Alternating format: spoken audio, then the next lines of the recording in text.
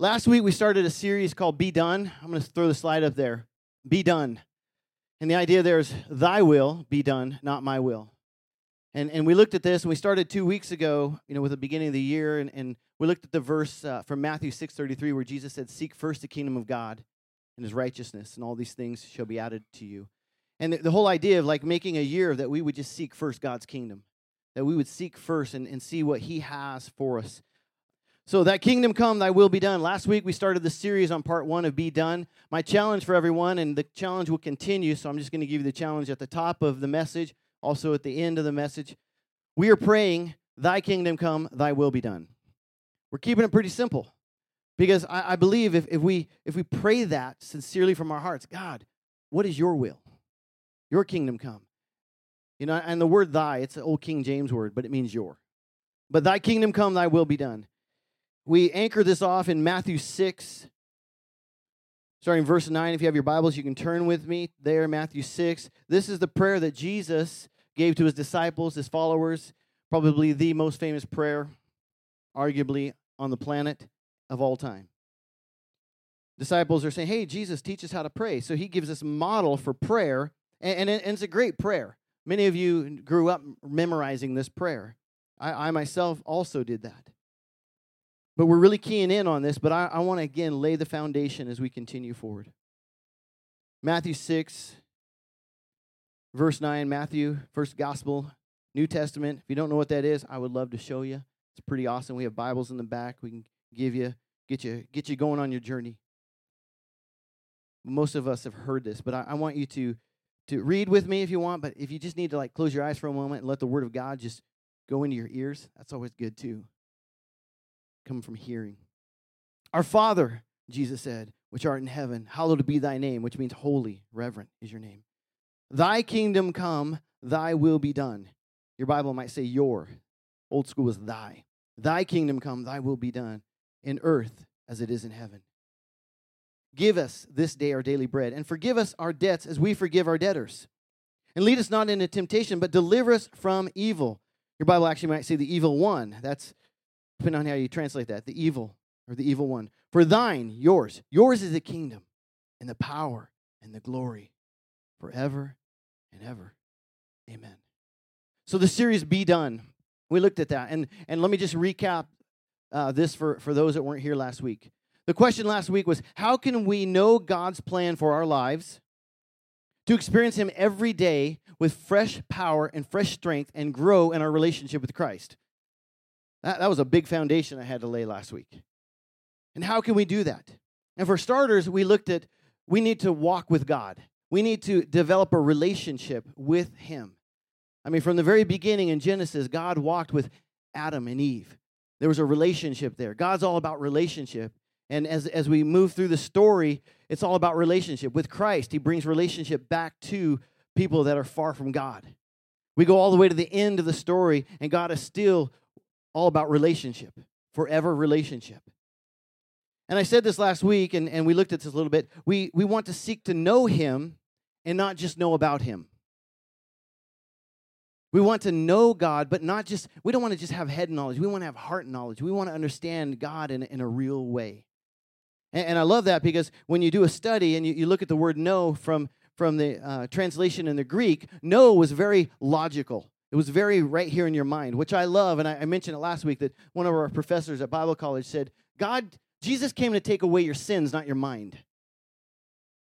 And I love that. He came to take away our sins, not our minds. So it's okay to use our minds to think and to study.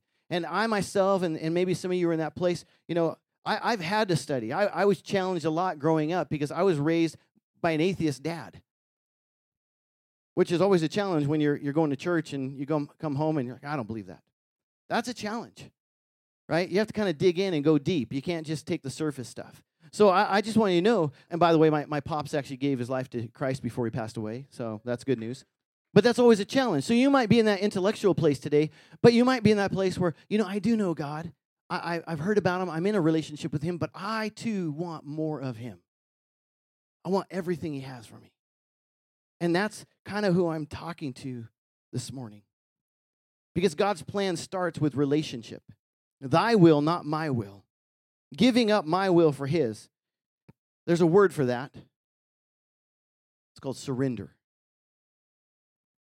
But I have found as a follower of Christ, even the words I surrender can become a real struggle in our lives. We say things like, God, I want to know your will. That's my prayer. I want to know your will. What do you want me to do? And we say, God, I surrender. We write amazing songs about I surrender. Old songs like, I surrender all to thee, I surrender. And then we make a list of all the things we want to give up. Anybody with me? And I'm not saying that's a bad thing. Okay, hear me. I'm not saying that is a bad thing. What I am saying, though, is even in our surrender or our yielding, we can still make it all about us. I call that my list of my's. Our list of my's. We have a list that we do. God, I give this up. I give this up. God, I have this. I'm giving it up to you. I give this up. And we make it a list. In fact, we go as far, if I can just say this and stay with me. Sometimes I think we start to negotiate with God. As if surrender is a bargaining chip with the Lord. Listen, thy will be done is 100% God. God doesn't want just a portion of you. He wants all of you. He wants all of me, all of you. But then, as I'm studying, I'm looking at this, that really becomes the struggle for some of us. Because we do this, and stay with me, and maybe you've done this, maybe you haven't, and if you've never had, these thoughts, I probably need to talk to you afterwards. I'm like, how have you done this, right? Because sometimes we do this, we say, did I give God everything? Did I surrender everything to him? And if I did, listen, if I did surrender everything to God, then why am I still struggling in this area of my life? See, when we give our lives to Jesus and we repent of our sins and ask him into our lives, there is a real transfer that takes place. Our sins for his righteousness, Thessalonians tells us. And we're no longer alive to sin. We are dead to sin, Romans tells us. Okay, I believe that, and I want you to believe that. Then what's the problem? What's the problem? And why is it that so often in our lives, and I see this with a lot of people, myself included, where you do this, but then you end up saying, well, I need to surrender again and again and again and again.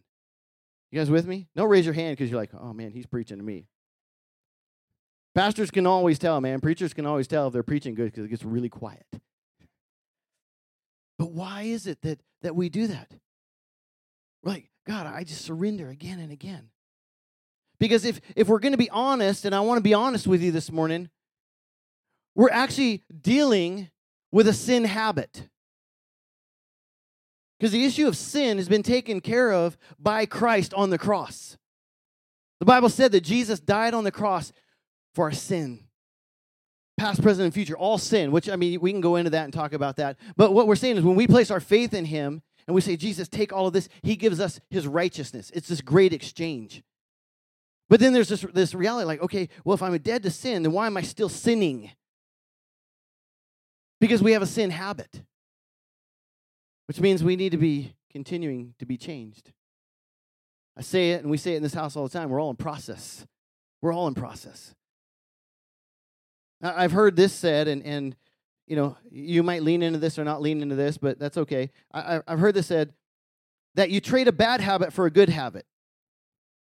Well, what you got to do is you got to trade a bad habit for a good habit. Well, great, but it's still all about you. I'm just saying. And if we're honest enough with ourselves, I think one of the problems is these habits that we still have or struggle with, we have them because we still like them. Ouch. Stop it, Joe. You're preaching hard. Don't do it. No, I'm preaching the truth. Come on. See, God's will for you, God's will for my life is that you walk in the fullness of Christ and in victory every single day of your life. I talked to a person just this last week, and they got to share some of their story with me, and I love hearing people's stories. And they shared a story that's similar to maybe some people, and they said, you know what, I had an addiction most of my life. And this addiction that I had, I tried over and over and over and over again to break it. I went to different places in order to get help with this problem. And they were sharing this with me, and I'm listening to them. And they said, I would be good for a while, like maybe even up to a year, and then again, the addiction would come back. And they said, it wasn't until I gave it to God that I walked in freedom. And that person has been walking in freedom for about 3.5 years, 4 years. And I'm like, wow, come on. I'm like, I'm going to use that. That'll preach. God's desire for you is that you walk in victory, that I walk in victory every day, to no longer be bound by sin and darkness. And the only way we can do that, the only way you and I can do that, are you ready? We need Holy Spirit power living on the inside. We need God's power to live this life. Because I don't know about you, but when I try to do it on myself, I mess it up every time. I find myself empty and exhausted and burned out. But when I decide to say, God, I need your strength and your power just to get up sometimes, then he's there. And he is there. And I want you to know, church, God is with you. He is here. So, as Betsy said earlier, we are the church coming to a building. But we're also the church when we leave this building, representing Christ.